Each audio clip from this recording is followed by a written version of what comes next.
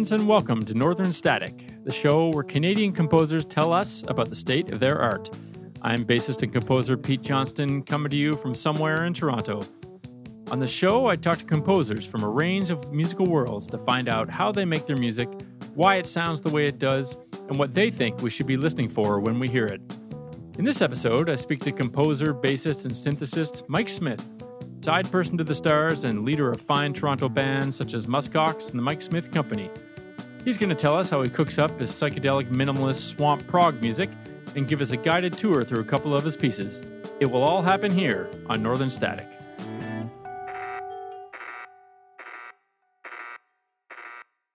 Mike Smith is one of those rare Toronto-based musicians who actually grew up in Toronto. I met Mike in 2001 on the first day of my very brief stint as a jazz performance major at the University of Toronto, and have had the great fortune to be part of his musical orbit ever since. For a few years there, I got to play Mike's music often in his band Muskox. Muskox was the most musically challenging, inventive, and downright fun band I've ever played in, so it was a great treat for me to get to ask Mike some questions about how he wrote that music. We'll hear some Muskox later in the show. Muskox was just one of Mike's many projects, so along with telling me about his general approaches to composing, we also discussed and listened to some of his more recent music. I think you'll find in Mike's music a compelling mix of the unexpected and the familiar, with memorable melodic hooks overlaid on complex rhythms, all played on an unorthodox bunch of instruments ranging from banjo to harmonium to Moog synths. To get some of Mike's sounds in your ears, we'll start things off with a bit of one of his pieces from the 2016 synth duo album he made with Jonathan Adjemian. This is called The Fifth Transcombobulation.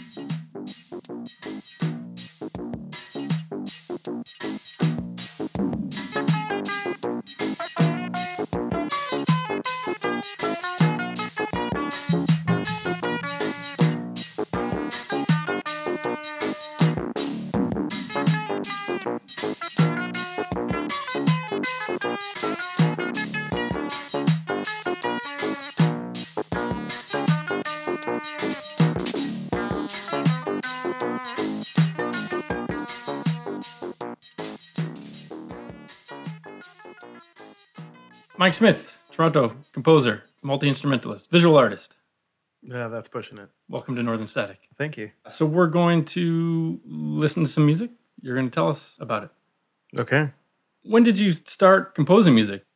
It's hard to say when, I started composing music properly because it was always, my dad, as you know, was a musician. So he was always like recording us, recording me and my sister when we were kids, making up songs and radio shows as everyone does, and seemingly we're still doing.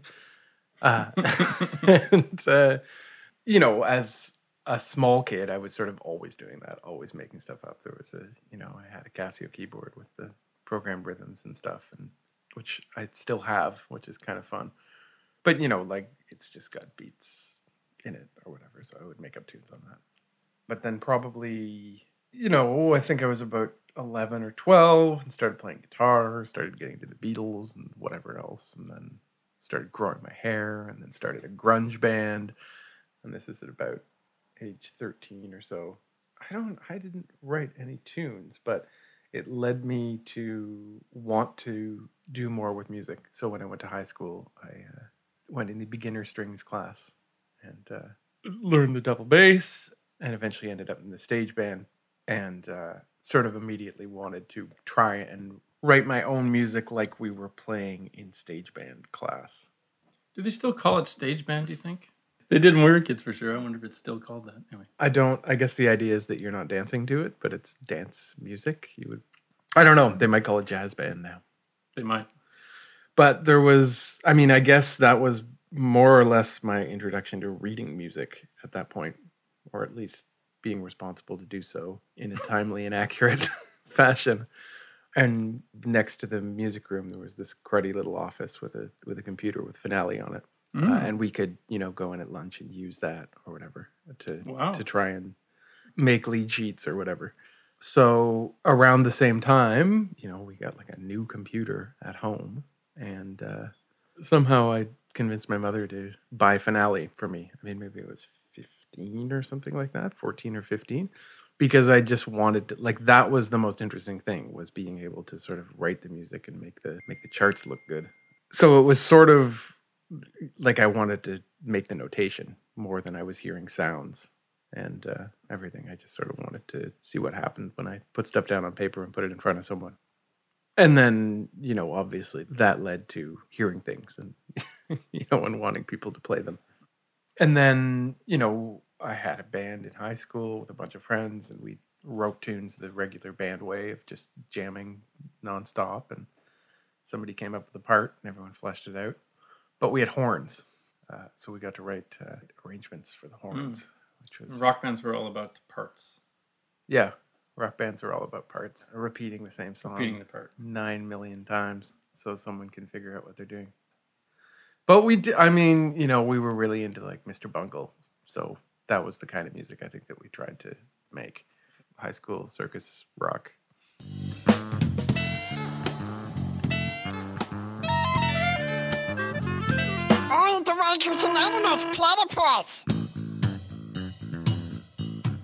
Yeah, so by the time I went to university, I had some experience being able to sort of write an arrangement from the beginning and hand out charts to people and have them play it without always turning into a train wreck. And for me, it was way more interesting than learning other people's music. Or I never bothered to learn how to learn other people's music is another option. Like it was much more fun to sort of write it out and have people join in. And you've always spoken highly about your band teacher too, right? Or the guy running the jazz band or whatever. Yeah. Gary Cameron was his name. Just want to give some props to the band teachers out there. Yeah. He played the tenor saxophone. I think he played in the Lighthouse at some point. Whoa. Yeah. I don't know for sure, but I think he did. And I don't even know if I ever heard him play the saxophone, but he was really supportive and he was really good at getting people going. Although he was really into people playing in the band at school, but did take me aside at some point and actually like called my mother and said like he did not want me becoming a music bum, which was what it would mean for like going into music after high school, which is what he had done, but he was not supportive in terms of long-term music making. Was he right? Probably. Yeah. Should you have listened to him? Yeah. I don't know if I should have listened to him, but he was probably right. Right. Yeah. Now, I know that you were deeply into Frank Zappa at this time. Yeah. Which seems to be a pretty formative influence for you. So how did you come into Zappa? Oh, that would be directly from my dad. I learned later on that my cousin, who's a fair bit older than me, at some point had come over, like, maybe when I was an infant or something, or maybe even before I was born. My dad had just said, you can have any of my records that you want, because he was sort of done listening to, like, he sort of saved maybe 25 records that he wanted. And then the rest of them he gave away, which apparently was like hundreds of records, but including a lot of, Mother's records. So I never heard them, but my dad told me about them. So he would like sing Brown Shoes Don't Make It to me. Like he had it all. So he knew the records. He knew the records really well.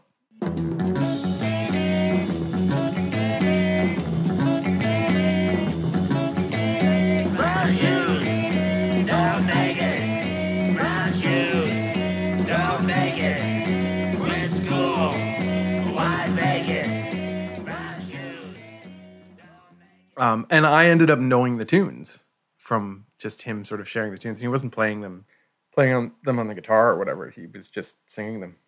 So then I ended up finding a cassette of Absolutely Free at the HMV at Yorkdale.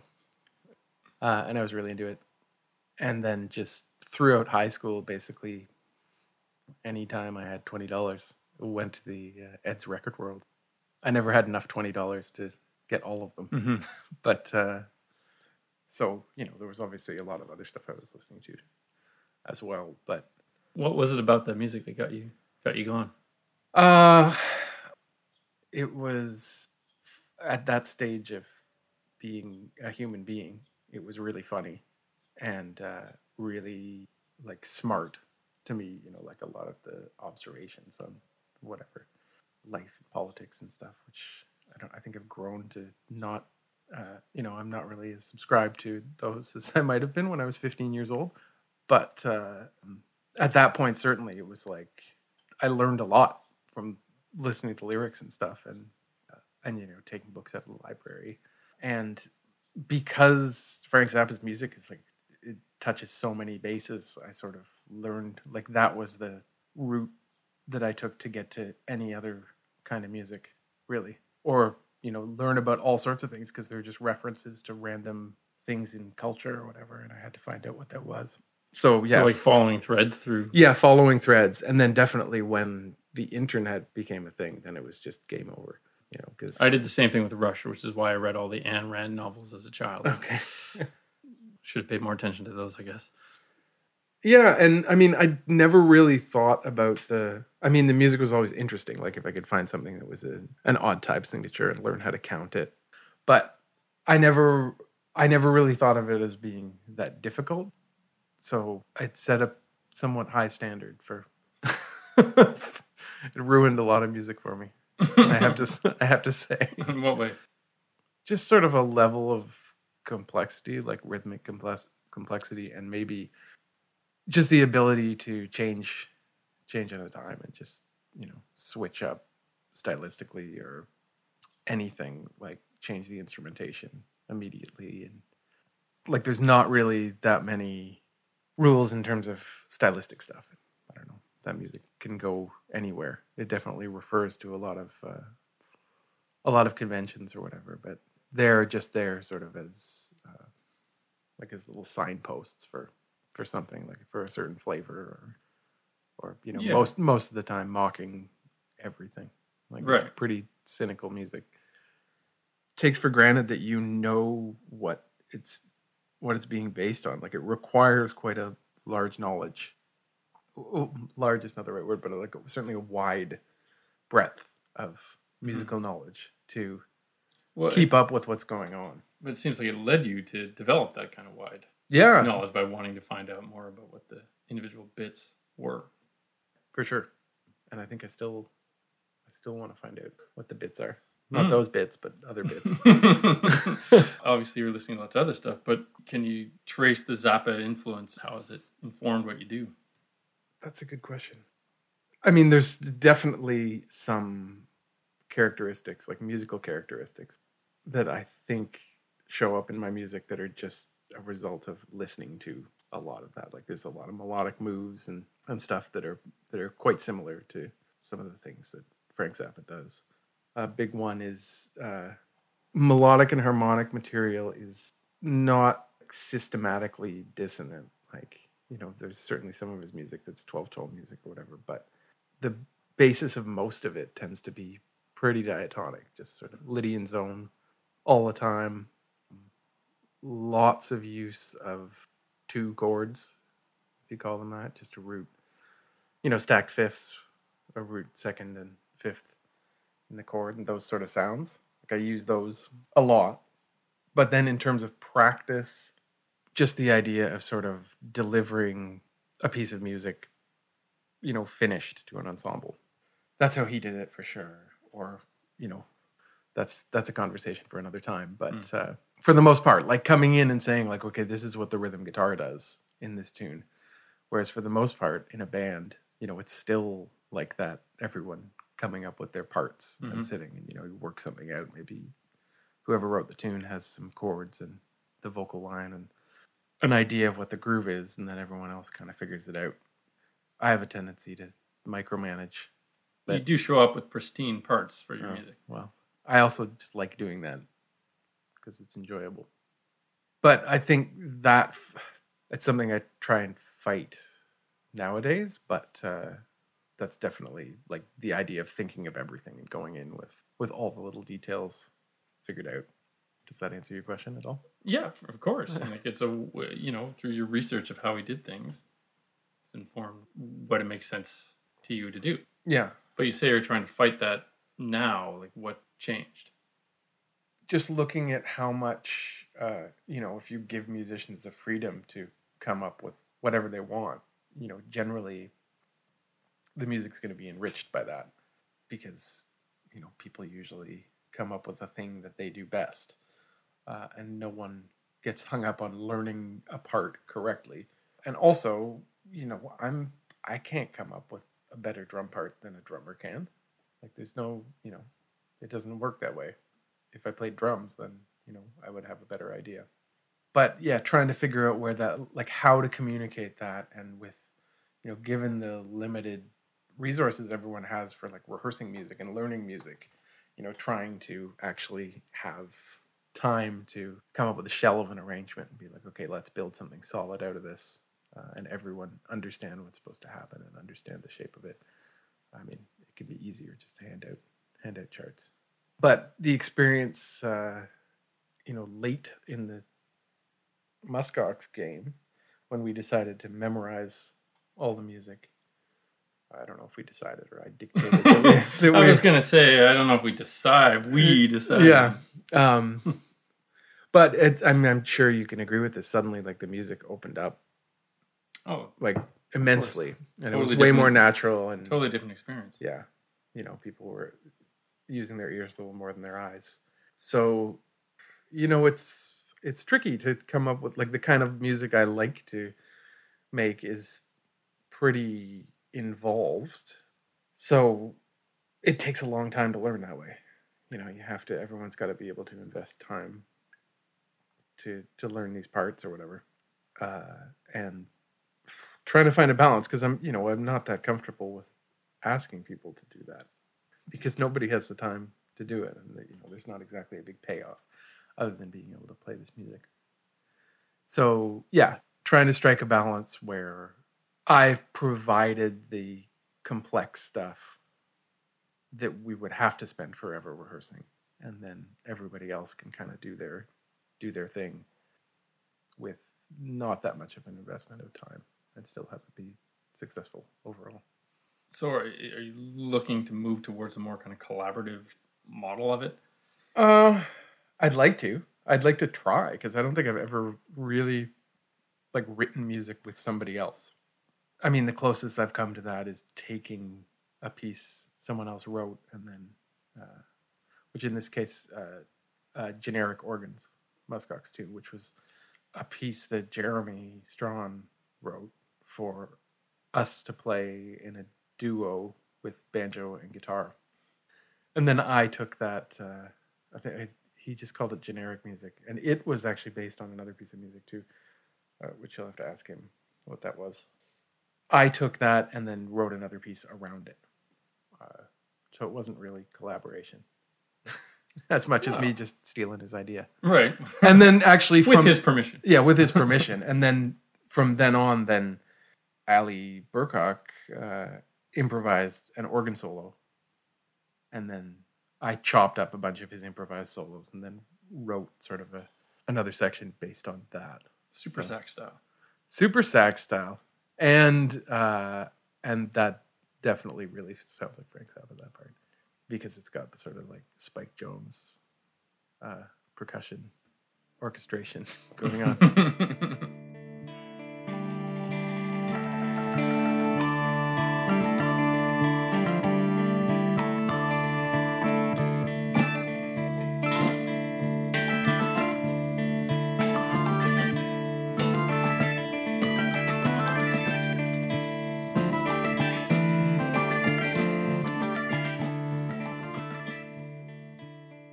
Oh yeah, so I don't know. I would like to collaborate.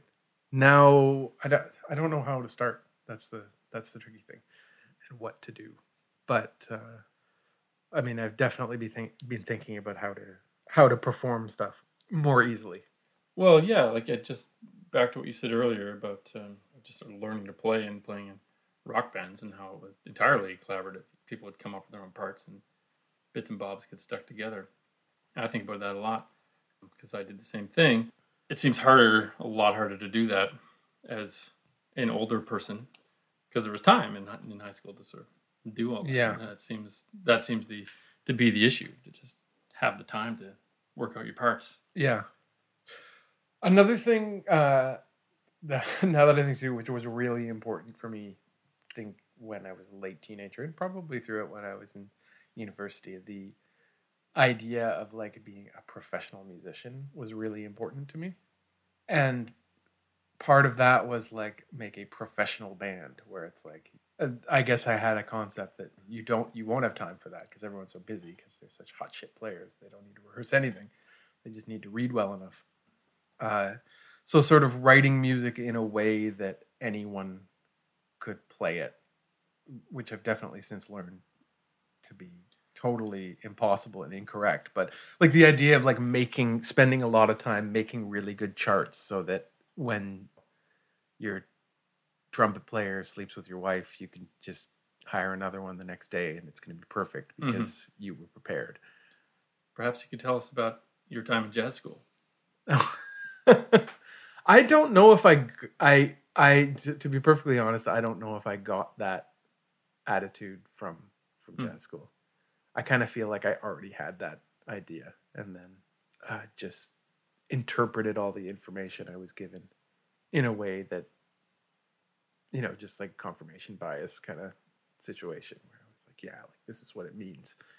I mean, there's certainly, that the approach to, like the easy way to teach improvising leads to that sort of generic concept of making music where it's like, this is what you do when this chord comes along. This is how you do it. Just learn all these tunes and I don't know, play the way you're supposed to. I mean, that was appealing. Like the idea of doing something properly was definitely appealing to me. Now I really don't care. And I wish that I had cared more about certain things. But you did get into jazz music through high school and went to jazz school. How did that square with the Frank Zappa and the other stuff, and what impact did that education have on where you're at now? Well, I mean, it was huge because you're surrounded by musicians all the time. Spent 4 years doing nothing else. And for me, I just steered towards the things that seemed most like what I wanted to do, which in terms of jazz school, like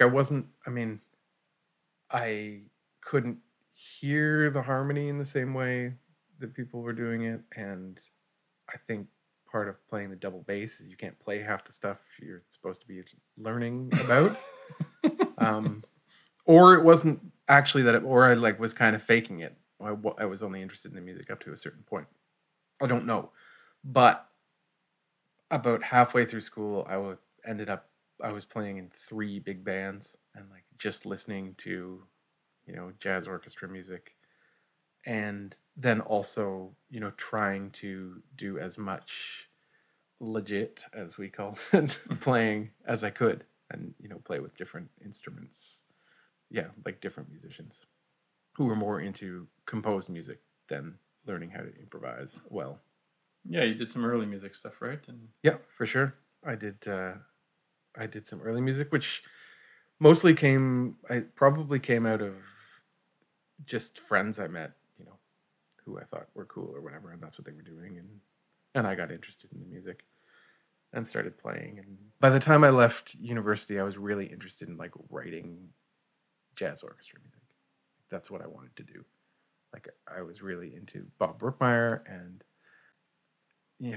Jim McNeely and Maria Schneider, and that was the music that got me really excited. And I mean, at the same time, had been introduced to Steve Reich and Captain Beefheart, and then early music. So these things started to mush together. And the first idea I had was like, okay, how can you make big band music that the rhythm section sounds like the Magic Band playing Steve Reich? Which sounds really stupid, but that's like precisely what I wanted to. I thought, okay, what is this? What is that sound?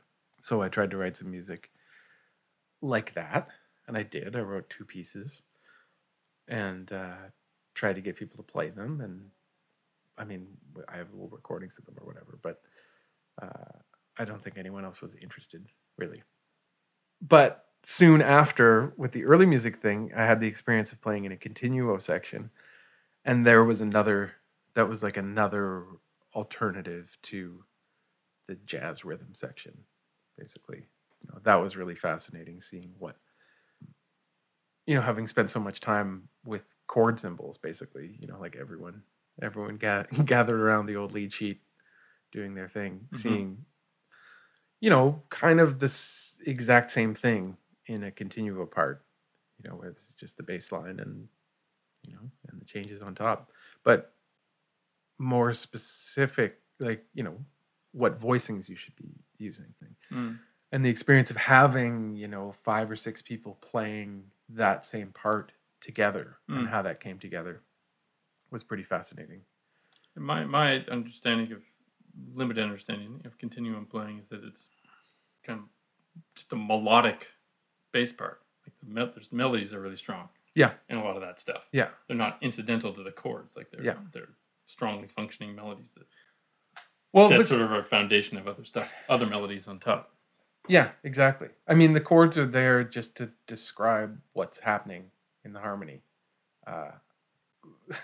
Like compared to a lead sheet, like where a lead sheet tells you the numbers on top tell you what your left hand's supposed to be doing.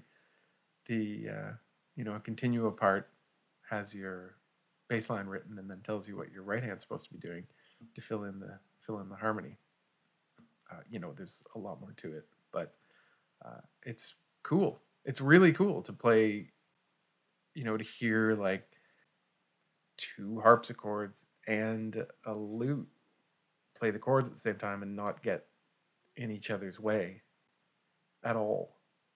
And then, have a bunch of 8-foot bass players playing the line, and then, whoever's on the 16-foot just leave out all the difficult bits and just chug away.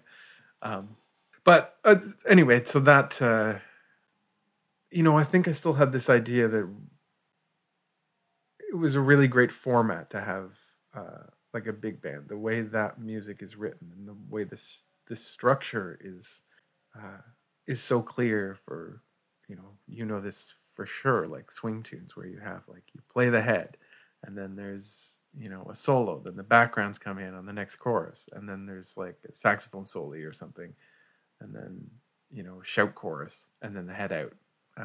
And that form is really dictated. You can have a million charts that go that way, and it works. Like it's a set of rules that you can follow. Standard forms. Yeah, and then the different sections have their roles, and the rhythm section has its role. So, most of the music I've written follows that format pretty religiously. There's some things that don't, but it's definitely like a comfortable place to be. And playing with that concept is really fun. So just like the structure of a standard big band arrangement. Yeah. I mean, that's certainly a lot of the Muskox music is written that way. Funny. I mean, there's a lot of blues forms. There's a lot of shout choruses and stuff. And anytime there's an opportunity to make rules to follow in writing a composition, I'll go for, because it makes the job a lot easier. Because then you're not like, it's like there's sort of, you suddenly have some objective guidelines of what you're supposed to do. So what do you mean by rules in that context? So coming up with, structure is a big one for sure. With a lot of the Muskox music, I sort of started with a big, the first 3 pieces I wrote for that group. The idea was to put them out on 3-inch CDRs, which is what happened. So I had 21 minutes. So I started with that 21 minutes and then divided that up into, okay, I want it to be 3 parts. I want fast, slow, fast. And then from there decided how long those parts were. This was all sort of, golden ratio style. So if you listen to one of those and you add up the seconds, it gets a little wacky with how you perform it, but you can chop a hole in the piece right there and something important happens, at that spot around 2/3 or whatever it is. Where did you learn that idea? That's a good question. I can't tell you. I don't know. Might have been from like an art history class. I took an art history class in university. Because that plays a huge role in my music too, and I can remember very specifically where I learned about it, Right. which is doing an analysis of Bartok's music for strings, percussion, and celeste, Okay. and reading a book about it. And that was the first time it had sort of occurred to me that there was a way to organize music that was not a 12-bar blues Yeah. or whatever, or sonata form or something like that. That there's a whole other system, way of thinking about structuring the time. And similar thing, about 2/3 through, a big thing happens there, and it's pretty clear when you look at the score how that all happened. Yeah. It's the only piece of classical music I know. You could find a lot more of them that happens in. I guess I'd tried some different things with form from reading Steve Reich's book, the like collected writings or whatever. He talks about how those pieces are structured. And I don't know, just looking at different structure has been interesting. And I mean, it actually came out of the, looking at big band charts, looking at is it Behind the Score? What's the book? You're talking the one that's got three and one in it? It's got 3 and 1 in it. And, yeah. Thad Jones. Yeah. Oh, what is that? I think it's called Behind. Well, anyway, this is Google break. I'm going to Google it here. Okay. Inside the Score. Inside the Score. That's the one.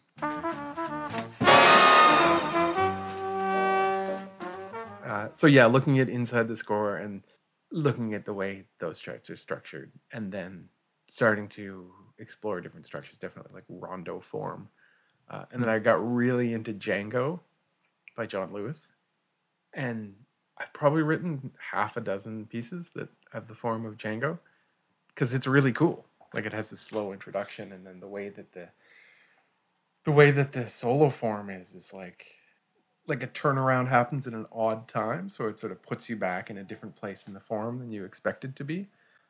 It's got that nice floaty little groovy 2-chord bridge on it, and then like a recap in a different key. Like, it's cool. It's a really cool form. So I copied that a lot. But anyway, this is coming from the Fibonacci thing. I mean, that was just sort of, where do you put the climax in a piece of music? I followed that a lot. Now I try to write pieces without thinking of that. Try to not be as strict, because it can get boring for me. So tell me about how you, just your basic process of putting stuff together when you're composing. Okay.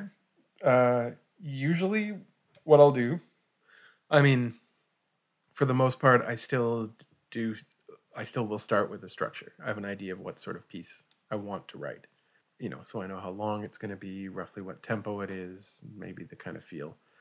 And then I'll work at the piano for the most part, sometimes with a guitar or whatever, and a little notebook, and then start there. Usually write half a melody, or maybe a whole melody, or figure out some sort of harmonic progression, and then at that point I'll just sort of go directly to finale and start writing it out, and see what happens with it. Like, I've got the form in mind, so like what happens with this little snippet that developed it into a full 7 minutes or whatever. Do you want to go through a piece of music? I would love to go through. We can do that. A piece of music. Okay. What are you going to play for us? I'm going to play a piece called Muskox Jr. And so this is on a record by the band Muskox, and we've talked about Muskox a bunch, but maybe set us up a little bit with this band of yours. So Muskox is a band that I led from 2006 to 2012, I believe, which Pete Johnston played the bass in for most of the life of the band, I think. The band started as a concept, actually, very early on, when I was trying to write that big band music with Steve Reich rhythm section. That was it. And those first 2 pieces were called Muskox Alpha and Muskox Beta. And then finally got realized years later, when I wrote a piece for double bass, alto saxophone, banjo, and percussion. basically. And then that was a success, and people seemed interested in hearing the music. So I had to write more music with that for those 4 people. And at a certain point, the group felt a little too much like chamber music for me. I was getting more interested in guitars and drums. And I had an idea that I wanted to create the music that I had imagined myself sort of playing as an adult when I was, 14. Like I wanted to make that band up. So switched around the instrumentation from, at this point, the group was alto sax, cello, double bass, electric piano, vibraphone, and banjo. And I was playing the banjo now. So I decided to rework it and just go with a pretty standard setup of bass, drums, keyboards, guitar, and banjo, but like a second guitar. And yeah, so the first piece I wrote was called Muskox Jr. So we can listen to it now. Hey, here we go. I'll tell you all about it. Muskox Jr. from the album Invocations Transformations.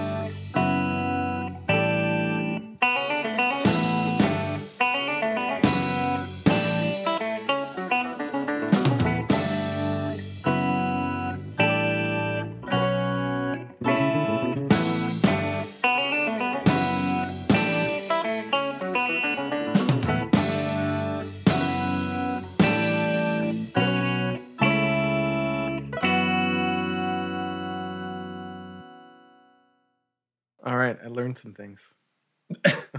It's been a while since. It's been a while since I've listened to that. Yeah, me too.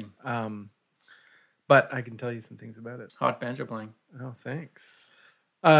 So this is definitely, a piece that in a way wrote itself once I had the structure. So like I said, this is the first piece I wrote for like this new version of the band. And I wanted it to sound like I was really into listening to the Dirty Projectors when I did this. So I wanted to try and write music that sounded like that. And this is as close as I got. So I tried to structure it like a song, right? So it already goes intro, verse. There's a pre-chorus, chorus, bridge, verse, chorus out. But the math is a bit funky, which is why it was not a hit. That must be it. That's what, just doing the Max Martin analysis on why it wasn't a huge hit. The math was wrong. So what happens in this one is the chorus is right before the magic Fibonacci point. So it is structured that way. So the first thing to happen in this tune was coming up with the interlocking banjo and guitar parts that come in the second verse. And essentially it's the same pattern. So there's the banjo pattern, which just repeats sort of in the space of one octave over and over again. The pattern starts the same way on the guitar, but just keeps going. So, whatever intervals it's using, it goes to the bottom of the guitar range and then back up again. So it ends up being a different length. I think maybe, I can't recall for sure, but I think maybe the banjo is 9 and the guitar is 13.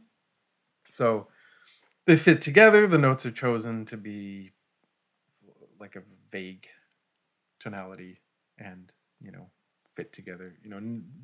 It's not necessarily pentatonic, but, as sort of universally consonant as a pentatonic scale would be. So I remember, I came up with those two patterns and I sat with a little graph notebook on a hotel bed while Jeremy, who plays guitar on this, was finishing a paper while we were on tour. And I wrote out the two little patterns next to each other on lines and then found out how long it took for the two of them to match up again. So that dictated the length of a verse. So from that, I calculated, okay, what is the structure of this tune going to be? I'm going to have 2 verses at the top, 2 verses at the end. Figured out all the other parts. Then the organ chords that open it were just, something that fit obviously with the banjo and guitar ostinato, but were very much influenced by Tape, the Swedish group Tape. The chords could be directly from one of their tunes. If they're, I didn't like lift them and say like, now they're mine, but that's what I was listening to, and definitely like having the Hammond organ play those sort of chords, that's a sound that group uses a lot. So I had chopped up the number of measures. We have the length of a verse, the number of measures it takes for the guitar and banjo to meet up again. I chopped that into 3 different sections and filled in organ chords for that amount of time. Then, there's some other little sections too that are just written based on the same material, which I think is the case with the chorus as well. There's a deliberate reference to Roundabout by Yes, because I was like, I want this to sound like prog rock. So what is more prog rock than Roundabout by Yes? With you.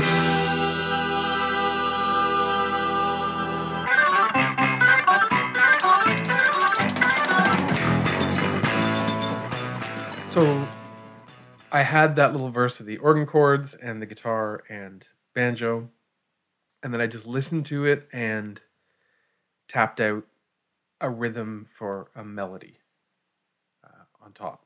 And basically using the rhythm of that melody as like a window, like, sort of if you cut holes in a piece of paper and put it over the patterns. I selected the notes that appear in the guitar and banjo at those points and made those into a melody. So you hear that in the third and fourth verse.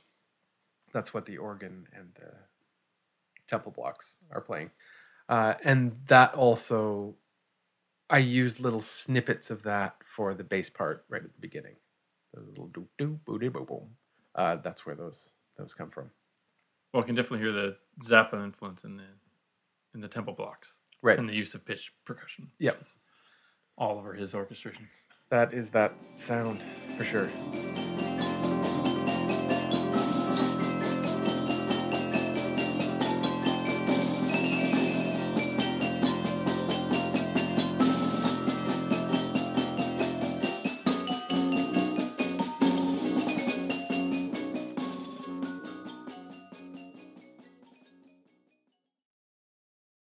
Yeah, and I did recall the idea. I mean, initially with this version of the band, I wasn't going to have any percussion at all. The idea that it was just going to be keyboard, bass, guitar, and banjo. And then Jamie Drake, who had played vibraphone in Muskox, he really wanted to still be involved. So I was like, okay, yeah, we can have percussion. But I didn't want drum set, which it ended up being. But so I was like, well, what can I do that isn't drum set? So the idea was there was just bass, snare, hi-hat, and then temple blocks and other toys. So I had intended this one to, like, the idea was to be able to play it on the temple blocks while playing the hi-hat and bass drum part at the same time. Which I think happened, but it was harder than I thought it would be. What is it you said about not being able to write as good drum parts as a drummer? Yeah, exactly. Mm-hmm. Yeah. Well, possible drum parts. Yeah, impossible. I mean, I'm sure you could do it. I think it happened eventually, but it seemed daunting at first. But it really, there's really a very small amount of material to begin with. It's really just those chords and that interlocking banjo guitar thing, and done. Came up with a bit, sat down at the computer, wrote it all out, got everyone together, and we played it. So you're doing a lot of composing in Finale. Work in Finale. For sure. So not a whole lot of freehand stuff before that. Not a lot. I mean, usually just a page. There's a page of material in that, and I still do that. That's sort of the best way to start, I find. But I've been trying some different things. Definitely using voice memos on the phone, which I think a lot of people are finding handy now. You just, as you're walking down the street or whatever, and you come up with an idea, sing it into the phone. So now there's a step I'll go through and listen to those little 30-second clips at the piano or whatever and work them out into something else. And quite often they're really tuneless, and I'm embarrassed at my lack of definite pitches. Are you able to reconstruct from the voice memos, or is it or create something new with the same sort of contour? And it also depends, where you are when you come up with the idea. Because if you're walking down the street and there's a bunch of people on, you're not going to be singing at the top of your lungs into your phone. So there's a lot of just okay, sounds great. Just enough to remember. Where does this piece sit within your work as a whole? For me, that would be a good example of a default, my default setting of writing music. Just, in terms of the way it's structured and the kind of harmony that's in it and the general vibe of it too. It's not really that exciting. There's nothing really dissonant in it at all. It doesn't get very loud, but has hopefully an internal logic to it that, basically, when it's going to end. Once you're about 30 seconds into it. You should. You sort of get the feel of how long this piece is going to be. It ends at the right place, which I like to do. Great. Muskox Jr., maybe get another one lined up. We can talk about a newer piece. All right. Yes. So this is, I mean, before when I was talking about trying to come up with music that sort of all the heavy lifting was done before it entered the hands of other musicians. Like trying to make music that's easy to rehearse, because the Muskox music took a lot of rehearsal. We spent Did a it? lot of time, I think. I don't know. Yes. It always, Fond memories. it can anything can always use more rehearsal. But, trying to come up with an idea that's like, okay, we're only going to be able to have 2 or 3 rehearsals ever. And so let's do our best. So the most recent group I've been writing for, the instrumentation is a vocalist, bass, violin or trumpet, and monosynth, and then programmed backing tracks. And then there's also like chorus vocals by me, the bass player, and either Mika or Rebecca, whoever's playing the violin or trumpet. So the idea here was in, having a programmed aspect of it, you can sort of give a lot of the difficult work to the robot. I sort of looked like what I tend to get picky in terms of the rhythm section parts and stuff, and those tend to take the longest to rehearse as well, especially if it's odd time or whatever. And they also don't require as much flexibility. They don't have to be as expressive in time or whatever. Or, if you give more melodic materials to the live musicians, then, there you go. So that's the concept behind this. I mean, there's a bit more to it, but that, in terms of realizing the music, that's why the instrumentation is set up this way. So this band has played a handful of times. And last December, we were invited to perform in a concert tribute to Moondog. So I arranged some Moondog music for this ensemble, and as well wrote, I was already writing new music for this group, and like a few of the pieces were influenced by Moondog's music as, a little flavor of, I was writing new pieces anyway, so let's make these Moondog type pieces as well. So this is a piece called Privateer's Bounty, and I guess we can listen to it. All becoming deeply disobeying,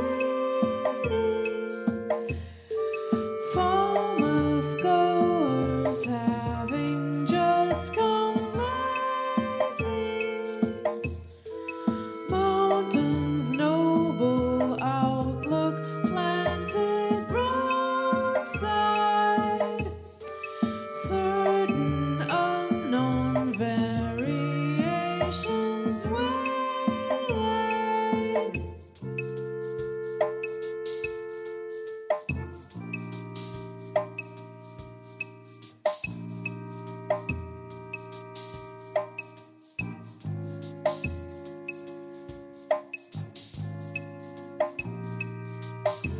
Black ribbons wind through scented snow, salt air sticks sweet in crisp morceau.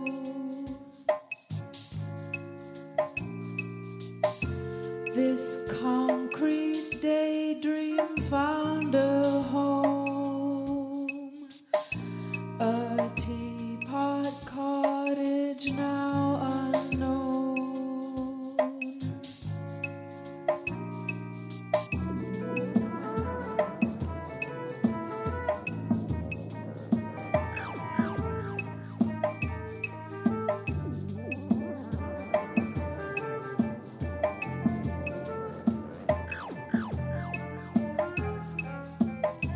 This high voice helps shut down our pick. This bounty lost on look and lick.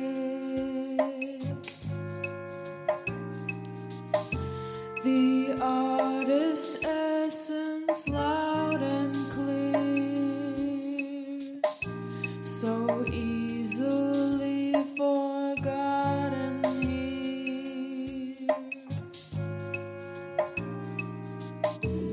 what Charles had seen, he settled there. How Mabel could have found her place in his eyesore, tucked wooded at a quiet point, was someplace unknown even to a most lore-driven guided tour, all becoming deeply entertaining. Falmouth goers having just come lately. Mountains noble outlook planted roadside.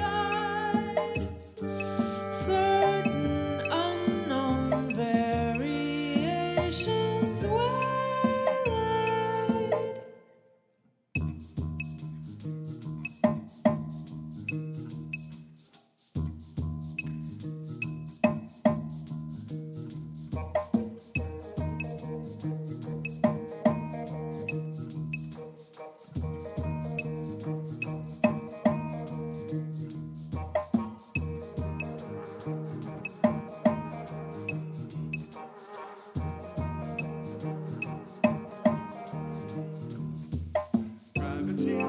Hard to mask our crushing disappointment. Local flavor seekers lost anointment. Hard to mask our crushing disappointment. Local flavor seekers lost anointment.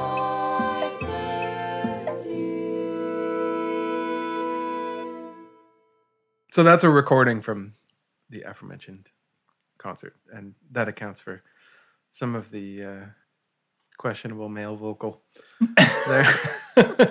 There's a couple things in there, but you know, I'm sure anyone listening to this has been there. They'll forgive you. Yeah. Well, I mean, the most notable thing about this is different from what we've listened to so far, obviously, is the adding vocals into your music, which is something you've only recently really dug into. Yeah. So maybe tell us about that. Well, it's something it's something I've wanted to do for quite some time and not really known how. Probably the same, at the same point in, 2010 or whenever the Muskox turned into a prog rock band. It was probably the start of like, okay, I would like to try and write songs. And I never really got around to it until, a little over a year ago now. It's because I sort of found the model that I wanted to use in, salsa, like listening to, I sort of discovered some salsa music that I liked and became really excited about the relationship between the lead vocal and chorus vocals, and then also the way that the instrumental accompaniment worked. So, specifically, I was listening to Willie Colon and Hector Lavoe, like the original band that's on like La Grande Fuga and in that era, with the two trombones, two chorus vocals, and lead vocal. So for me, that gave me a framework that wasn't like a folk song or a pop song, or it was different. Like it was an exciting way to do it, and also a way to structure the instrumental parts so it wasn't sort of like a sort of regular pop tune where you'd be like, here's the verse, here's the chorus, now you have a guitar solo or whatever. You can have sort of the soloistic instrumental stuff intertwined with the vocal. And this piece is not an example of that. But the other music I've been writing, look forward to the rest of it. You can look forward to the rest of it. I mean, there's a little of the back and forth, but that was sort of how this group came to be. I tried to make the most compact version of that band, because I think there's 7 or 8 people in that band. So the forms are more circular with almost call and response kind of things Yeah. going on in the... There's call and response, and definitely the tunes are structured in a way where there's like a verse, and then basically after the verse section it just launches into a montuno where all sorts of stuff happens, and you have that call and response and the ostinatos, and there's a lot of flexibility with that format, and it's really cool to have the vocal soloist have the role that an instrumental soloist may have in jazz music, where there's kind of these backgrounds, and you can do it both ways. You can do it with the instruments, and you can do it with the voices. Yeah, we can also can hear the Latin influence in the percussion part too, the clave-ish Yeah. thing. Well, this is the one that's most directly Moondog influenced too, because that. Well, he must have been drawing from that Cuban drumming music or something. I would imagine. I mean, yeah, it's hard to say exactly where he pulled the influence from. I mean, he certainly, he was in New York from the 40s to 1970 or so. So, he certainly heard some of that music. But the drum machine part is the idea, it's like a synth trimba. The trimba was the 3-drum instrument, triangular drum. Like, there's a big one that sort of makes a bass drum sound, smaller one that's kind of a snare drum, and then he would play woodblock with a clave in his left hand, and then the drums are struck with a maraca in his right. So that's I thought Steve Shelley from Sonic Youth invented that. No? You travel back in time. Oh man. Yeah. Okay. So yeah, that was the idea. I tried to make synth trimba for that tune. So what does the programming, not having a real drummer and as if that mattered, but what does that offer to you, or why go that route? I mean, there's the practical aspect of to realize the parts I'm programming, I'd need 3 percussionists, and then the band is much bigger. And sort of dictating something. So it's kind of a recession salsa band? Yeah. Yeah, that could be it. Yeah. Yeah, so it is practical. And, telling a drummer or percussionist to play a specific part the entire time is kind of a drag, too. And for me, I've really been trying to learn about salsa or Cuban music or whatever you want to call it, and trying to get into it and learn all the different styles and all the different rhythms and what the different instruments do. And I feel like I'm on a bit of a tangent there. So, applying those developments to my music, it's a lot easier to just program it than, to have someone else who's on the same wavelength. Who's okay, so I want this to be kind of the role of the bongo bell, but it's not. It's played on a different instrument, it's a different rhythm, but it's it's got the same sort of character. It's got the same sort of function, in the music. It's right. So switching functions and instruments and interchanging. Yeah. Who's doing what? Yeah. So to sort of really to communicate all that to someone else. I mean, it's definitely possible, and it would probably be better if a human being was playing it, but I also want to hear the music while I'm alive. But you're also being inventive with the sound design of the samples, because you're not, in this example anyway, and other ones I've heard, you're not just trying to recreate the exact drum sounds and having them. No, for sure. You're playing with the timbre. Yeah. Yeah. Yeah, it's pretty it's unlimited. Whatever you want to put in there, you can have. And it also means, because there's just the 2 instrumental voices, if you want to beef that up a little bit, in terms of the harmony, you can just add another synth voice maybe in the backing track or something. Yeah, because that's what I find the most compelling about the electronic sounds is not as they fall flat pretty quickly when you're trying to just recreate the sound of an acoustic instrument. Yeah. But if you let that go and just let them be electronic sounds, and then you just have a lot more flexibility. Yeah. And the listener might not find themselves thinking, oh, that's just a bad sounding piano. Right? Or that's just a synthesized saxophone.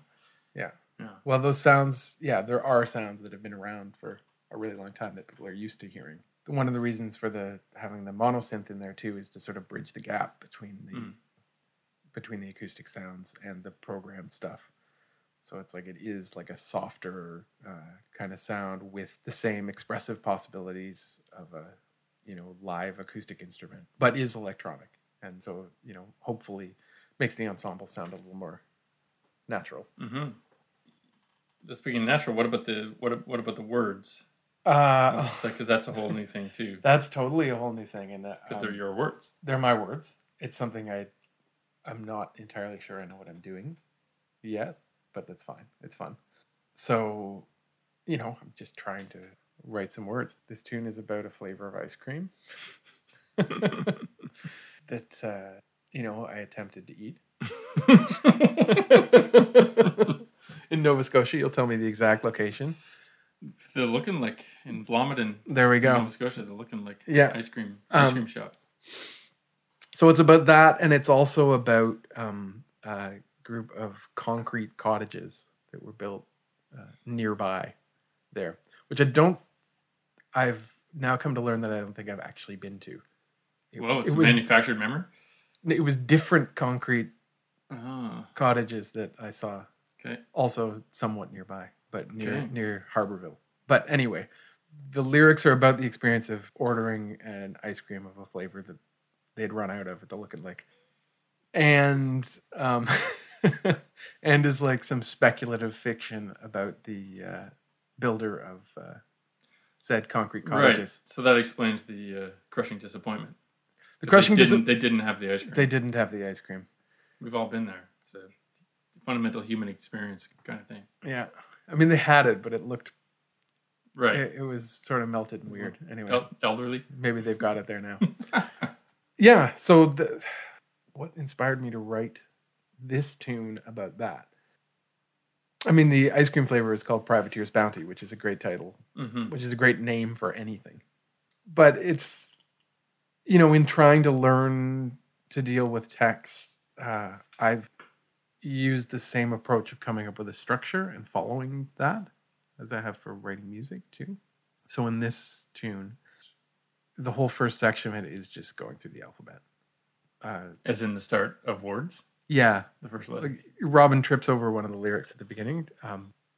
But I don't know if it's super apparent, but it's like all becoming deeply entertaining. Falmouth goers having just come lately. Mountains noble outlook planted roadside. Certain unknown variations waylaid. And then I guess there's no XYZ.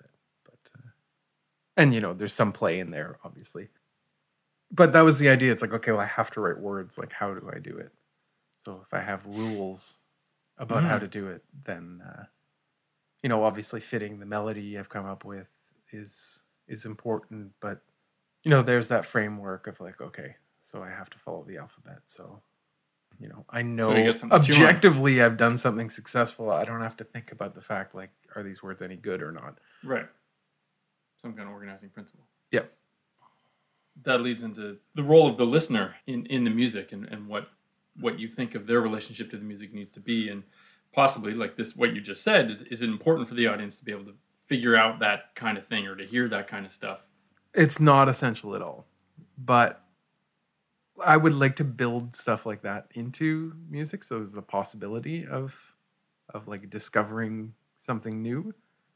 So it's not necessarily something you would put in a program note. No, I wouldn't. No, not that. If I've taken the structure of a piece from another one or whatever, if there's like credit necessary to say like, okay, this is actually based on this or whatever, then sure. But no, it's more fun to like keep it there as like an Easter egg. When you sort of look, you may not notice that. And then if you realize like, oh, it's the alphabet. Right. Then not too many people are going to pick up on that one. No. But it seems similar to me to what you're talking about in the earlier piece around the kind of pop song, verse, chorus, pre-chorus structure. That, again, a listener might not pick up on that, but it's important for how you put it together. Yeah. Or do you want the listener to pick up on that? They don't need to pick up on it, but I think it's probably effective. Like using a structure that you're used to is definitely effective in presenting something that makes sense. Like so that you can like you know what's going to happen, and it might work too. That like something if you have an organizing principle like the alphabet, everything's going to make sense. Like your brain is going to pick up on that, even though you're not like this is a subconscious thing because you know how the alphabet goes. I've heard it. If you've gotten this far. So, and I mean, it's the same thing of like putting in like little musical quotes or stylistic references and stuff, just to hopefully subtly influence the listener into being able to understand what the music is about, or like trying to communicate what the idea is, so it's not just sort of a bunch of nonsense being spit out. So, how much do you have the listener in mind? I think a fair bit. Because there's definite choices I've made that I'm trying to make the music more comprehensible by a listener, someone who hasn't heard it before. Yeah, you've used the phrase inviting. Yes. Or generous. Yeah, for sure. And for that, for me, like definitely trying to avoid abrasive sounds and obnoxious sounds. Like I don't want to turn away a listener. I definitely think about that and try not to make the music inward facing, like really quiet or like requiring effort from the listener, because I don't think, like that's definitely not inviting. It's not like to, do sort of little like weird insect music. Like you're saying like, okay, somebody's got to pay more attention to this. I would rather, make it like the pretty flower that attracts a bee. If you're going to do some sort of crafty or complicated stuff or anything weird, then there should be some sort of candy attached to it. It's easy to take in. And whether that's putting a nice melody over some weird interlocking odd time stuff, or using a more familiar instrumentation. Yeah, I think what what I hear in your music, and certainly in these examples, is the timbres are very inviting, pretty warm sounds that come together in a nice way. Yeah, there's a lot of thinking about timbre. Well, and it's sort of everything is a variation on some established instrumentation. Usually, like something's like taking the role of another instrument, in a in some sort of model ensemble. Is there a difference for you within that between the recorded versions of a composition or how they might be played live? Yeah, I mean, you have to be practical when performing live. So you can't have every instrument you own with you. I mean, you can. And sometimes you could get rid of most of your instruments and get it down to one or two, and then you can do that. That is also possible. I mean, sometimes you do have to carry everything with you. But I mean, that's another thing for programming too. It's like you can have anything there. It's like you don't have to have an RMI piano and someone to play it. If you just have that on the track, then you did bring it with you. But I mean, yeah, the recorded version allows you to add instruments and stuff, and then also, like fiddle around with the performances and make them more accurate maybe, or, whatever. Just take more time. Sort of have infinite rehearsal. But I mean, I don't think that actually translates. Nothing is going to sound as good as really being able to play a piece of music than hitting record and doing it that way. Like professionals? Like professionals. Yikes. I mean, that's going to be the best, but that is very impractical now. I tend to listen to a lot of old music, and most of that music is played by bands who played 7 or 8 times a week. So they sound really good. Certainly the salsa bands. So, and you can hear it. And now you have to fake that. How could you play that much? Even if you're wealthy, you can't play that much.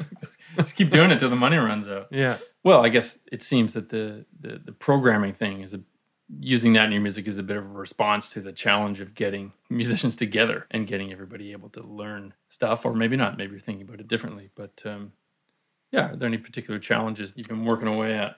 I think the biggest challenge is just being able to have a reason to perform music. Like have an audience to listen to it. You know, fortunately, there are places to play, but you know, being able to fit a composing practice and like leading a band basically into a lifestyle that produces enough income to live in a city where musicians live who are going to play the music and an audience is like, it's mostly, you know, I would say mostly financial challenges more than anything else, because it's at the heart of any other problem. So you're Hard- saying the challenge is late capitalism? Probably. Membership in the 99% is getting you down?